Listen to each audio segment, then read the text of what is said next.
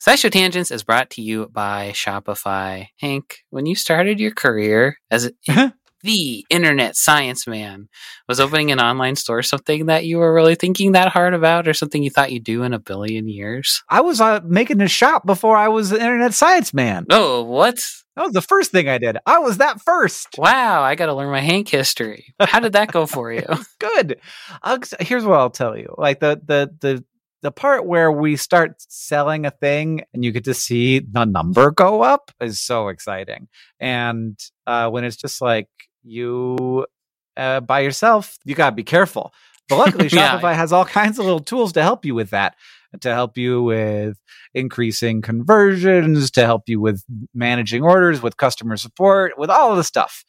Because it's I don't know. It feels like the industry standard. And so there are all kinds of plugins that you can use to make your Shopify work for you in particular. That's right. Shopify is a global commerce platform that helps you sell at every stage of your business, from vlogging in your parents' basement to treading the boards of Carnegie Hall. Now, it was my basement. It was my basement of my own home that I was renting the downstairs of.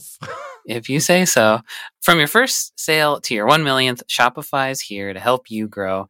And they've got a proven track record, my friends. Shopify powers 10% of all e-commerce in the US and powers entrepreneurs in 175 countries. They have, as Hank mentioned, the internet's best converting checkout, 36% better on average compared to other leading commerce platforms.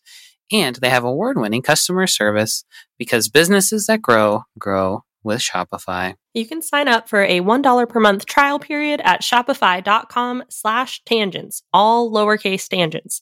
Go to shopify.com/tangents now to grow your business, no matter what stage you're in. Shopify.com/TANGENTS, all lowercase.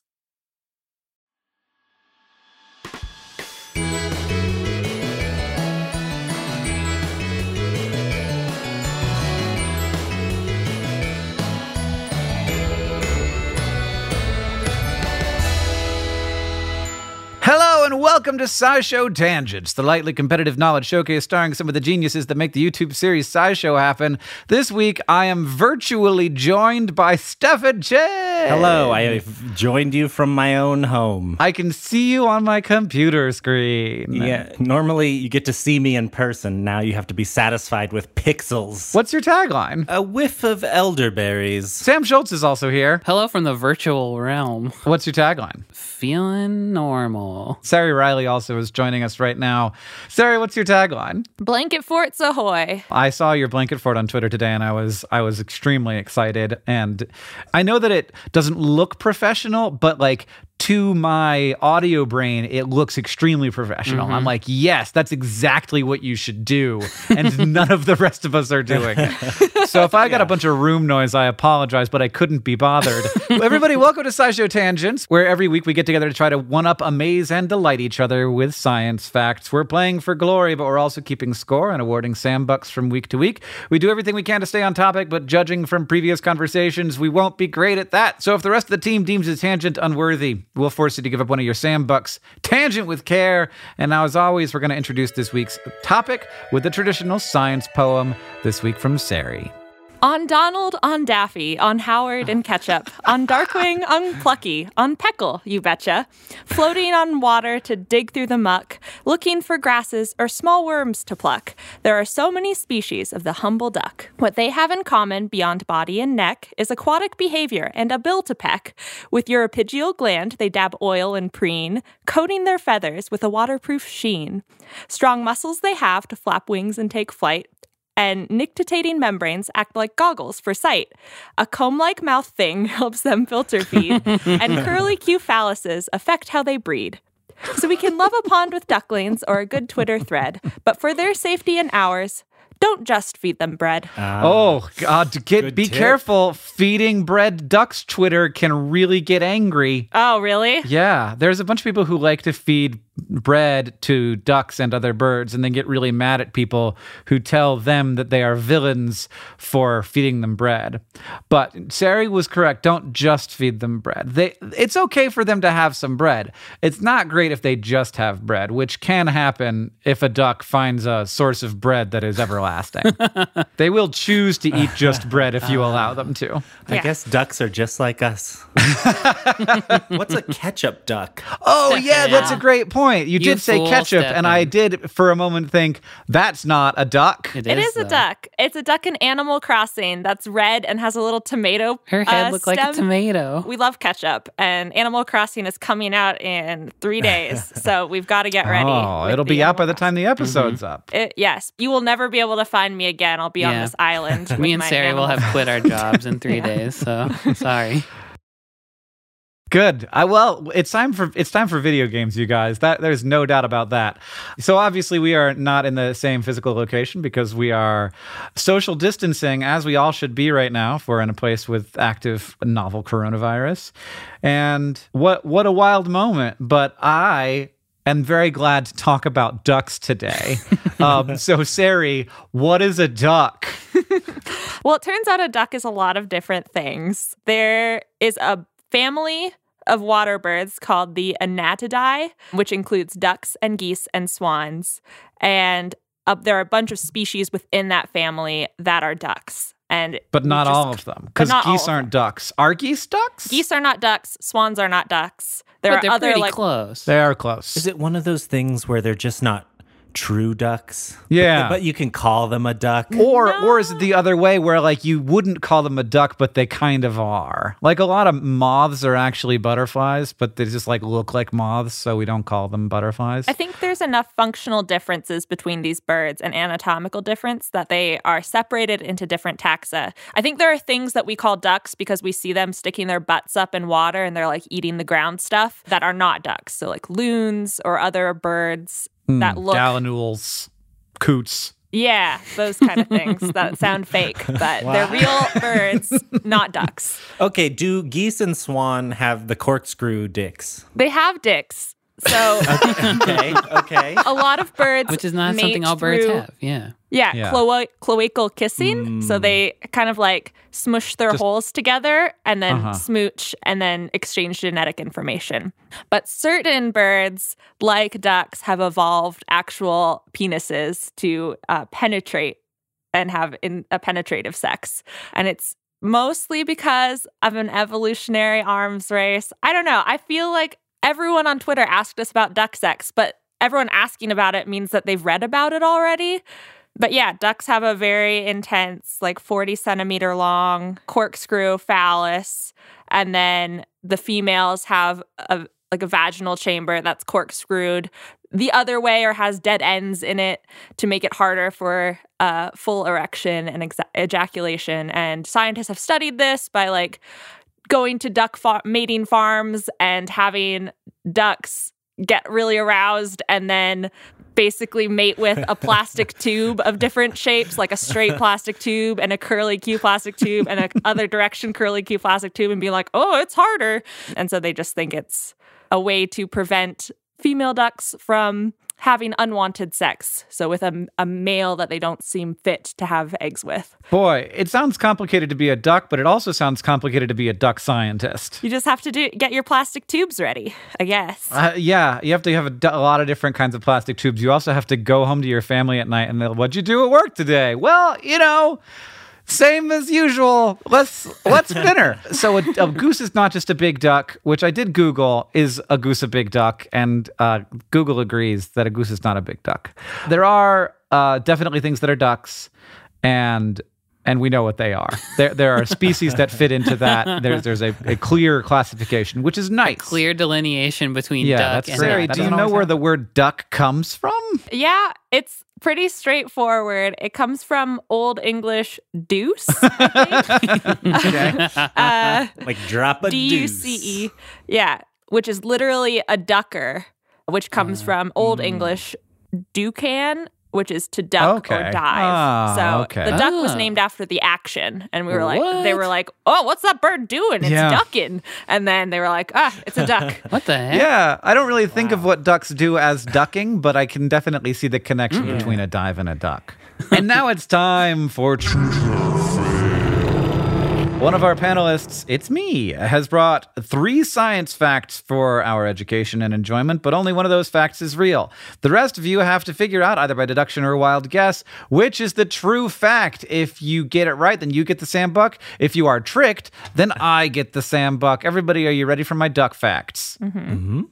Sam? Yes, I'm ready. I didn't know I had to audio confirm. We already talked a little bit about duck sex, so don't worry, there's more. We have for you today the Duck Microcosmos crossover that nobody asked for.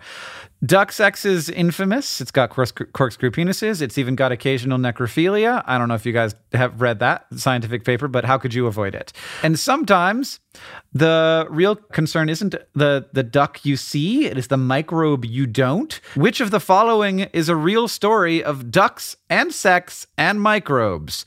Fact number 1, many birds, including ducks, use smell to attract their mates, a smell that is driven in part by the residents of their microbiome. But female ducks also have a way to discourage unwanted male suitors. The northern pintail duck has devised its own unique strategy, mimicking the smell of imminent death.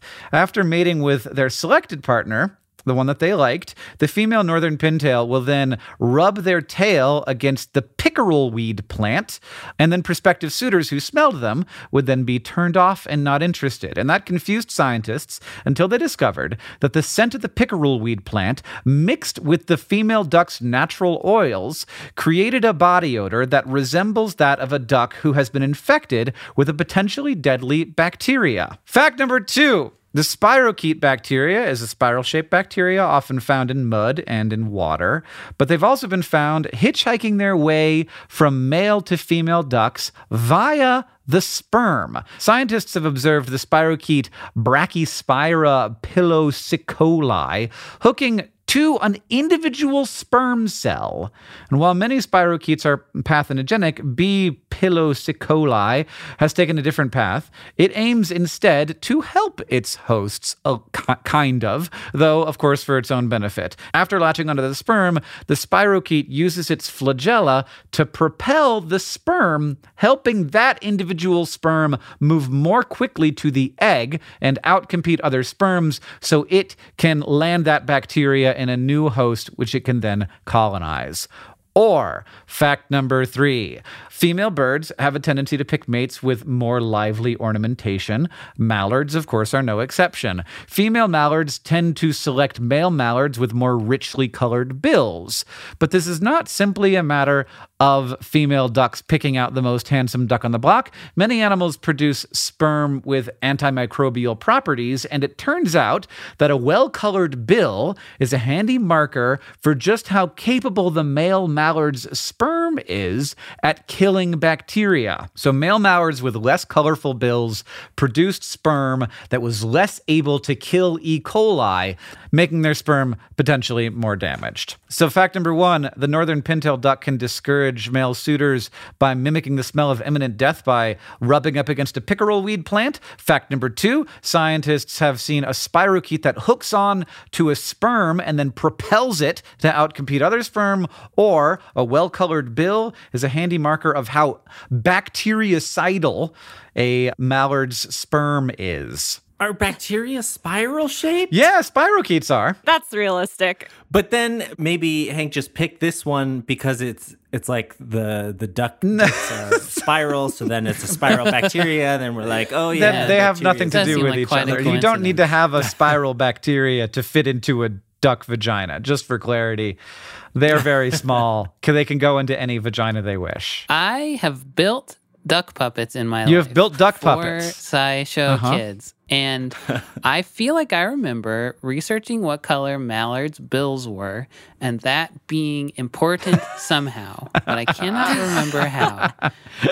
So I'm gonna guess that one is a lie, just because I can't remember how, but I don't think that was it. I feel like that one also has some elements of truth in it. I know that their feet change color throughout seasons, maybe like that's duck what it feet, was. because they can like cut off circulation to it, which is how they can walk on like such cold ground, and that changes their feet's color, but that has nothing to do with bacteria and nothing to do with the bill. So, But the first one also sounds fake to me because I feel like I've heard like ants that do that or something something that smells dead. There's also like corpse flowers and stuff. Yeah. I like it though, just as like an easy thing to do. Rub your butt with a plant, and then people will leave you alone because they think you're sick. Are there animals that use plants like that? So we've seen in some primates them like using something as a mosquito repellent, like squishing beetles or something like that. I don't know about other animals brushing up against plants. It makes sense though, because they could smell it out. Yeah. But maybe that's too many steps of logic to be like, when I rub my butt on this specific plant, people avoid me. Are ducks smart? Yeah. Ducks ducks are pretty smart. Most birds are fairly smart in terms of animals, but also like it tends to be when animals are using plants, they're not like thinking about how the plant is useful. They might be like primates, certainly. Sure. Dolphins, yes. Some animals, yes. But usually it is like this strategy has worked. And so this instinct has been developed. I've looked into the eye of a duck and it seemed to understand me, so I think it's pretty smart. It's a good gut level reaction. They just get such a bad rap in cartoons. I feel like they're pretty clever in cartoons. There's no way Scrooge McDuck could collect all that money by being a duck. Oh, I forgot about him. Ducks are generally fools, I feel like, though. Yeah, they could be generally fools, but still financially literate. Which, compared to me, is not a fool. Okay, I'm going to go with the pickerel weed plant. I'm going to go with the spiral sperm one. The spirochete bacteria hook it up to the sperm. I'll go with the colored bill equals killer sperm. Okay, we're spreading them out. You're giving me no chance to get 3 points is what happened. And the actual answer is the colored bill makes more bacteria-killing sperm. So apparently, lots of semen has like antibacterial properties. And I guess for obvious reasons, the bacteria can like cause potential mutations to the sperm. They can also, of course, kill the sperm, and then those mutations might be passed on to the next generation. So it's good to not have that. And some scientists, and to do this, they had to use what's called cloacal massage to gather a bunch of samples of duck sperm, and then they just compared the brightness of the bill to the ability of it to kill E. coli and found that there was a correlation to those two things. And there's not like a direct link. It's not like one means the other. It's that like a healthy bird is both able to have a brighter bill and produce more spermicide in its semen. So there's a number of other things that will probably also be appealing and high quality about that potential mate. It's a hell of a duck. Just more scientists studying duck sex. We can't get enough of it. As for the other facts, birds do sniff each other to choose their mates, but this thing was made up. And then, no, the spirochetes are spiral-shaped bacteria. They do not hook up to sperm and probably wouldn't be able to help a sperm. They'd just sort of like go off to the left more than they would go straight. But this was based on the fact that mouse sperms do sometimes hook together to move faster as one. So if there's like 20 million sperm and like 20 of them are like, let's work together, 1 in 20 is a better chance than 1 in 20 million. So that's how lottery pools work. That's right. Yeah, everybody hooked together. Are some sperm just more predisposed to be like selfless, or what's I don't know. I did not look deeply into that. I was just like, oh, that's interesting, and then I was like, ducks. So yeah, I don't know why they apparently hook together, but they do seem to move faster when they do. All right, so I got 2 Sam Bucks and Stefan got 1. Next, we're gonna take a short break. Then it'll be time for the fact off.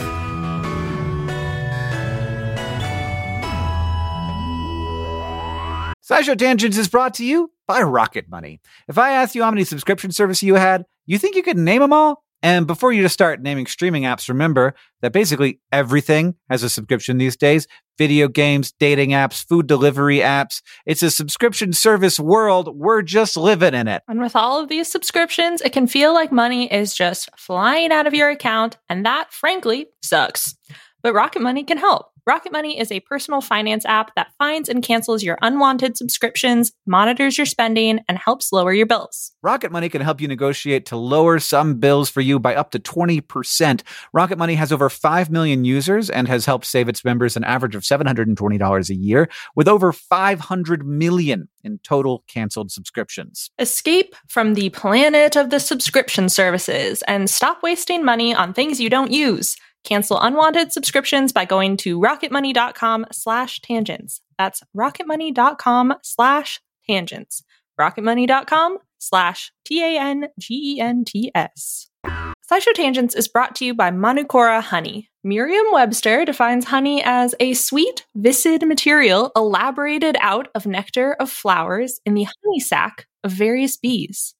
And that's all good and fine, but old Merriam and Webster used some words that I don't know and didn't really hit the mark when it comes to talking about Manukora honey. First off, Manukora isn't just sweet and viscid. It's got a rich, complex taste and a creamy, melt-in-your-mouth texture that you won't find in your average, everyday grocery store honey. And nectar of flowers doesn't cut it when you're talking about the nectar of the Manuka tea tree in New Zealand, the only nectar these bees feed on in the production of Manukora honey. In conclusion, Manukora ain't just your average boring dictionary defined honey. It's special honey. I know this firsthand. They sent us a jar, a squeeze bottle, and some honey sticks, and we've been sharing them around the office of their MGO 850 Plus, their best-selling honey. It's not the same. It's not what you're thinking of when you think of honey. Look, have you ever think to yourself, if like a company made grapes for the first time, we'd go nuts? I feel like honey is this way, where I'm like, if anybody like made this up, we'd be going out of our minds. But this is like if honey happened again. Did you like the honey, Sari? So I moved into a new place where there's no insulation in the walls. And so I've been drinking a lot of tea. And sometimes that tea needs a little bit of honey. And I initially poured in this honey thinking it was going to be grocery store honey. And then I was like, that's different. And now it's a little breakfast treat. It's a great breakfast treat because it's a little like it's for toast. I could put like this on my butter toast and I'm like, ooh, I'm having an experience. So Merriam-Webster also defines ultimate as the best or most extreme of its kind. Now that one fits Manukora to a T. Indulge in the best or most extreme, sweet, viscid material elaborated out of nectar of flowers in the honey sac of various bees from Manukora. If you head to manukora.com/tangents, you can get $25 off their starter kit, which comes with the MG 850 Plus Manuka honey, a free travel pack of honey sticks, a free wooden spoon, and also a free guidebook. That's manukora.com/tangents to get $25 off your starter kit.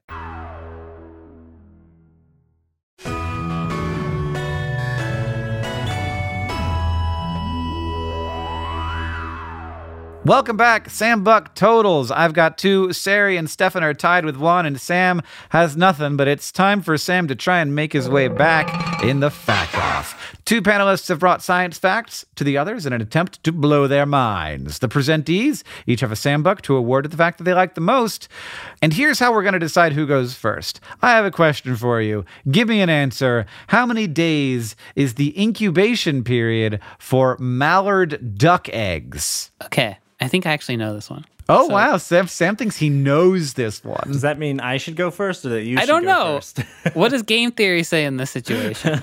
Let's have Stefan go first. 2 weeks. 14 days. 1 month. 30 days. 30 or 31, Sam? Is it February or March? It depends on which month it is, I guess. Yeah. 29 days sometimes. Well, Sam is closer. It was 27 to 28 days. Oh, so Stefan February. was farther off. Why do you know how many? Hey, I can tell you right now how I know that. Yeah. There is a pretty common trope in cartoons where a duckling will hatch and then think the first thing that it sees is its mommy. Mm-hmm. And you might think that this is cartoon logic, but because real ducks are ridiculous cartoon animals, it is a real phenomenon. It's called imprinting, and it happens to some degree with lots of animals, but it's really pronounced with baby ducks, geese, and chickens. And so the way it works is during the first 2 or so days after a baby bird hatches, after it's been incubated for 27 days, it fixates on moving things in its environment and those objects kind of etch themselves on the bird's brain. So if everything goes according to plan, it'll be looking mostly at its mom and its siblings walking around. So then it'll be able to tell its family apart from other duck families and follow them around and stay out of trouble.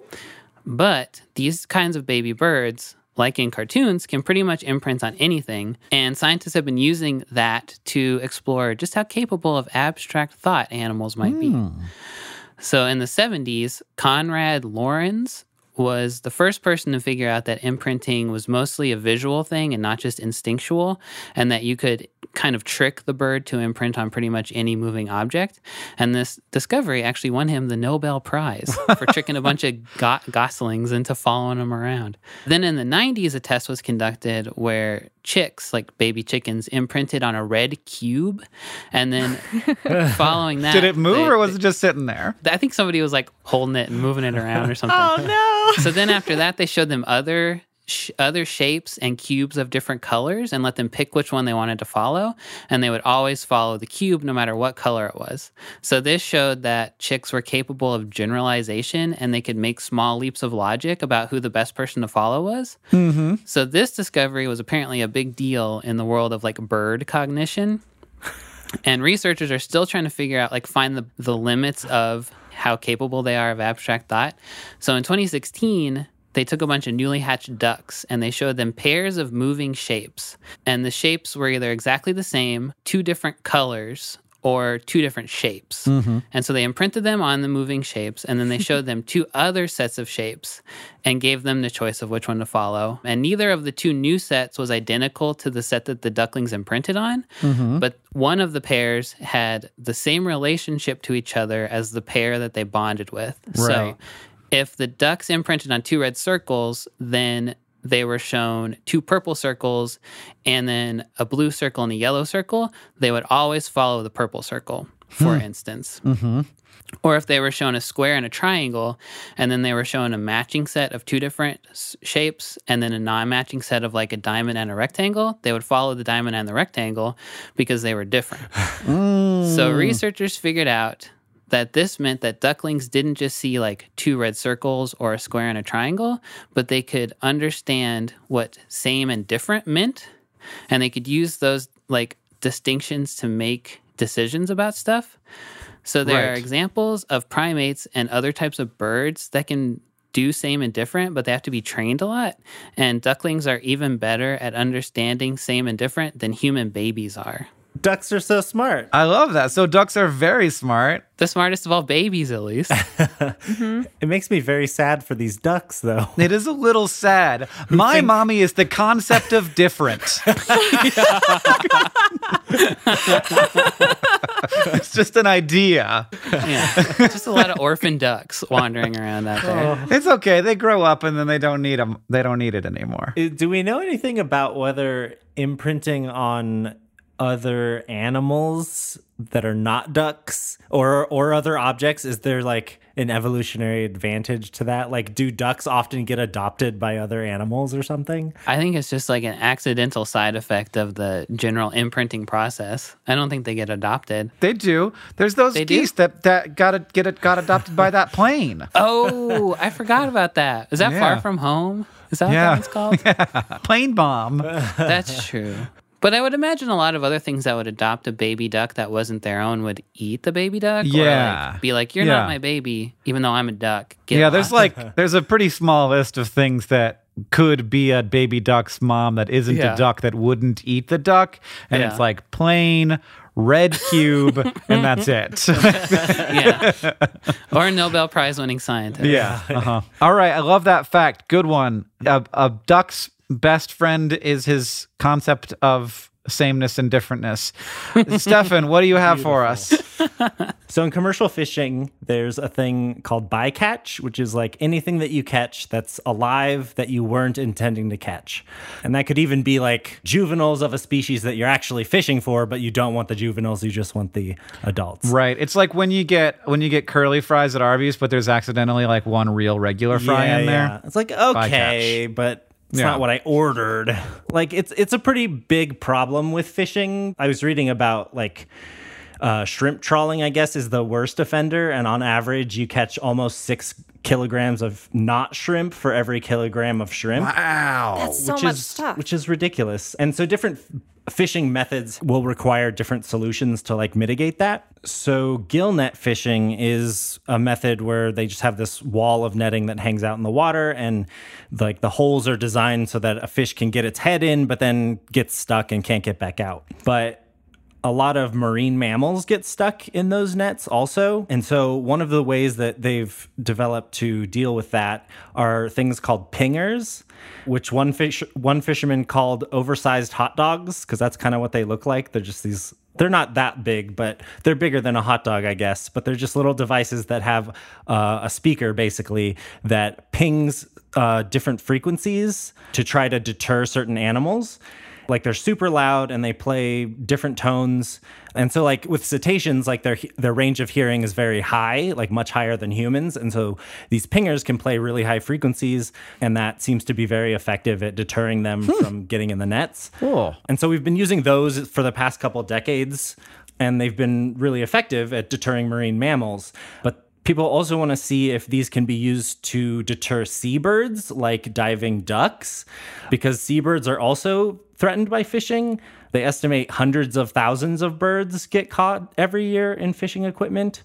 The gill net fishing in particular seems particularly bad for like diving sea ducks. And so some people are wondering if we can use these pingers that are on these nets already to also deter birds. But we don't have a good sense of like what ducks' underwater hearing abilities are, like what frequencies they hear.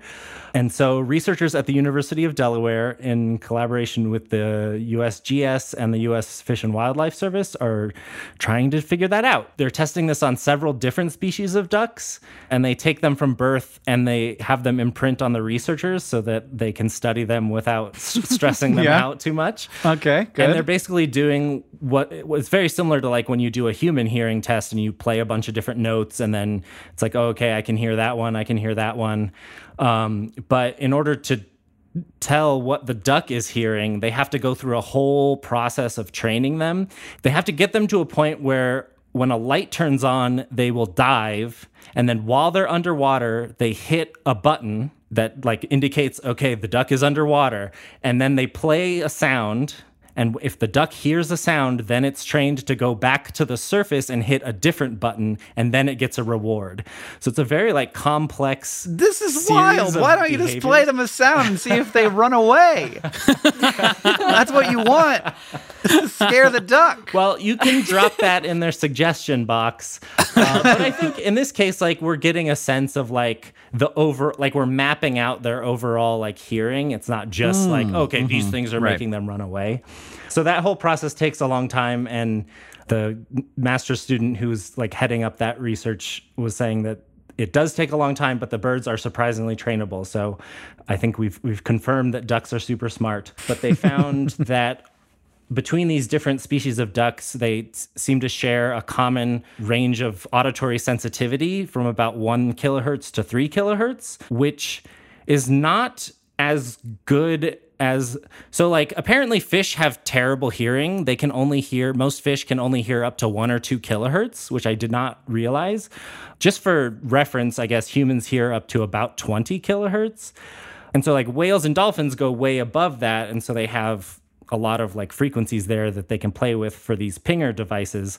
But here, because ducks' range sort of overlaps with the top of fish's range, it's like a little bit trickier to figure out if they can use the pingers. But this is sort of like first steps in exploring, like mapping out ducks' ear abilities and then seeing if they can help reduce all the birds that are dying in fishing nets and stuff. Yes, it's the Ducky Hear-Nome project. Okay. Was that like a human genome project? Yeah, that was supposed to be like a human genome project. Hank, that's very bad. You got to get out of your house, Hank. You got to take a little walk. So the facts we have to choose from are ducklings can imprint on anything. So scientists used that to study whether ducks could understand concepts like same and different, and they can.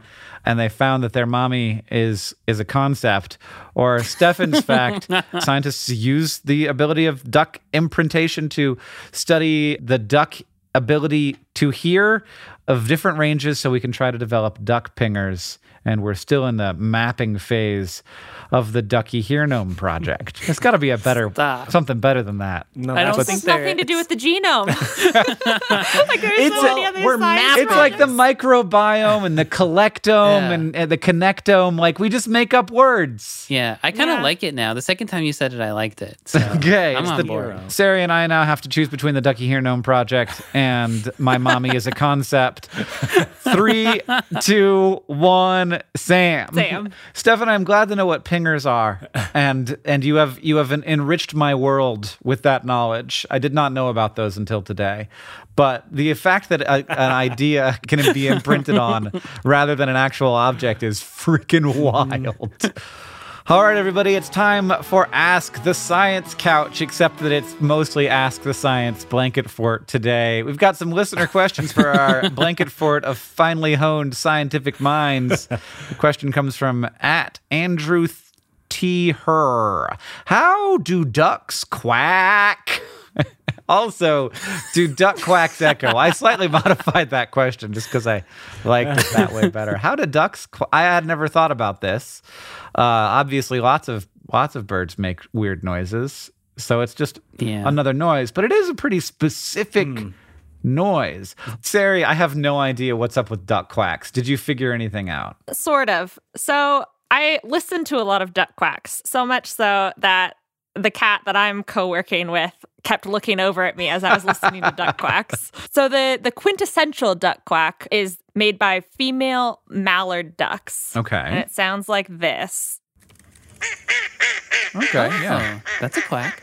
solid. That is a silly noise. Pretty standard quack. That's like your bread and butter of quacks. And they'll quack for a whole bunch of reasons, like when they're separated from their partner. But male mallards make a raspier sound, and like other ducks don't even make quacks at all. They make like clicking sounds or like weird honks or other things. So this is a male mallard duck. Oh, yeah, that sounds... Smoky. Sensual. It sounds kind of like grumbling old men. Like, Yeah. Well, it sounds way more like Donald Duck. They sound pissed. They yeah. usually are. So I guess the question is like, would you call it a quack still? Like, people who listen to bird calls seem to think it's like slightly less of a pure quack than the female I love mallard. The reason for these quacks, I think, is the reason for any bird sounds. I couldn't find any specifics, like what is vibrating, but instead of a larynx, like mammals or reptiles or other things, birds like ducks, in addition to a larynx, have an organ called a syrinx, which is lower down in their chest, like closer to the lungs. So they still have a larynx with hard membranes that are the vocal folds, which make vibrations, and they can make sounds with those. But they can also make sounds with the syrinx, which is closer to the lungs, and it's like a bony structure surrounded by an air sac, and it's like a resonating chamber, which is how I think birds can make so many different noises, because they have these two different vocal boxes that can make sounds. So it's not just mallards that quack. I don't have this like totally wrong in my head. Other ducks quack, but it sounds further away from like the pure quack that you think of as like wah, wah, duck sound. And do they echo? What is that all about? So I don't know if any of you have ever heard this myth, but apparently there's a myth that duck quacks don't echo. No. They do echo. They're made of sound. Yes. And so they echo. Yeah. I feel like it's something cowboys were like telling each other around the campfire a billion Yeah, years ago. no, honestly, it sounds like something that somebody credible said on the radio in 1955, and then it's just Yeah, become a thing. Right. So like sonically speaking, people have studied this and found that yes, duck quacks do echo. And they think it might have something to do with like the length of the sound. So like the way that a duck quacks with a long like at the end of it can mask echoes that are bouncing back, because an echo is just a sound reflection. But a researcher named Trevor Cox at Salford University Acoustics Research Center, who normally studies like auditoriums and things like that, did an experiment with a duck named Daisy. He made Daisy quack in an anechoic chamber, which is one that doesn't echo, and it sounded like this. Okay, good. Very short and sweet. But then they made Daisy quack in an echoey chamber, and it sounded like this. That sounds like a freaking echo to me. Which is like very spooky, like the duck has come to claim your soul.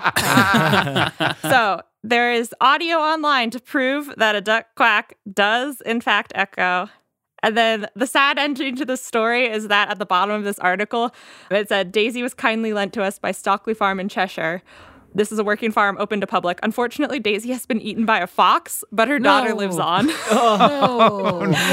just so sad, but also really funny that they included this at the bottom of their sounds of Just Daisy. in case you were wondering. Yeah, I mean, that sounds like something that they would say, those people who are trying to convince us that duck quacks echo. And they're like, nobody can but find Daisy actually never Daisy. existed. It's all lies. How suspicious. If you want to ask the Science Couch, follow us on Twitter at SciShow Tangents, where we will tweet out topics for upcoming episodes every week. Thank you to at Sarah Mees, at Flux Filter, and everybody else who tweeted us your questions this episode. Final Sam Buck scores! Sari and Stefan tied with 1.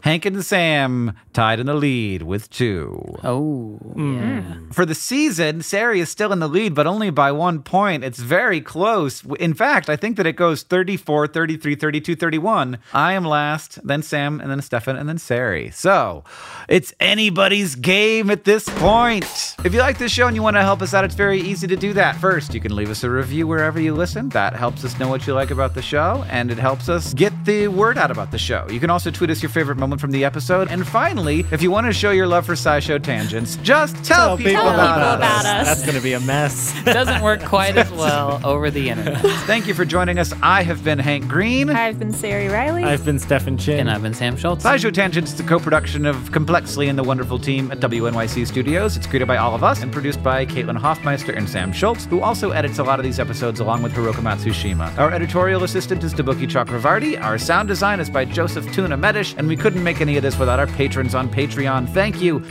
And remember, the mind is not a vessel to be filled, but a fire to be lighted.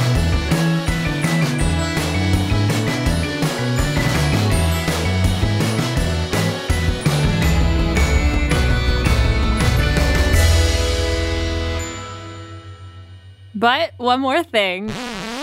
Turns out duck poop is a breeding ground for a previously unclassified species of fly, first described in 2007, but with a full genetic analysis done in 2017. It's called Thamira lomani, after an entomologist at City College of New York, because it was first found in Central Park on duck poop.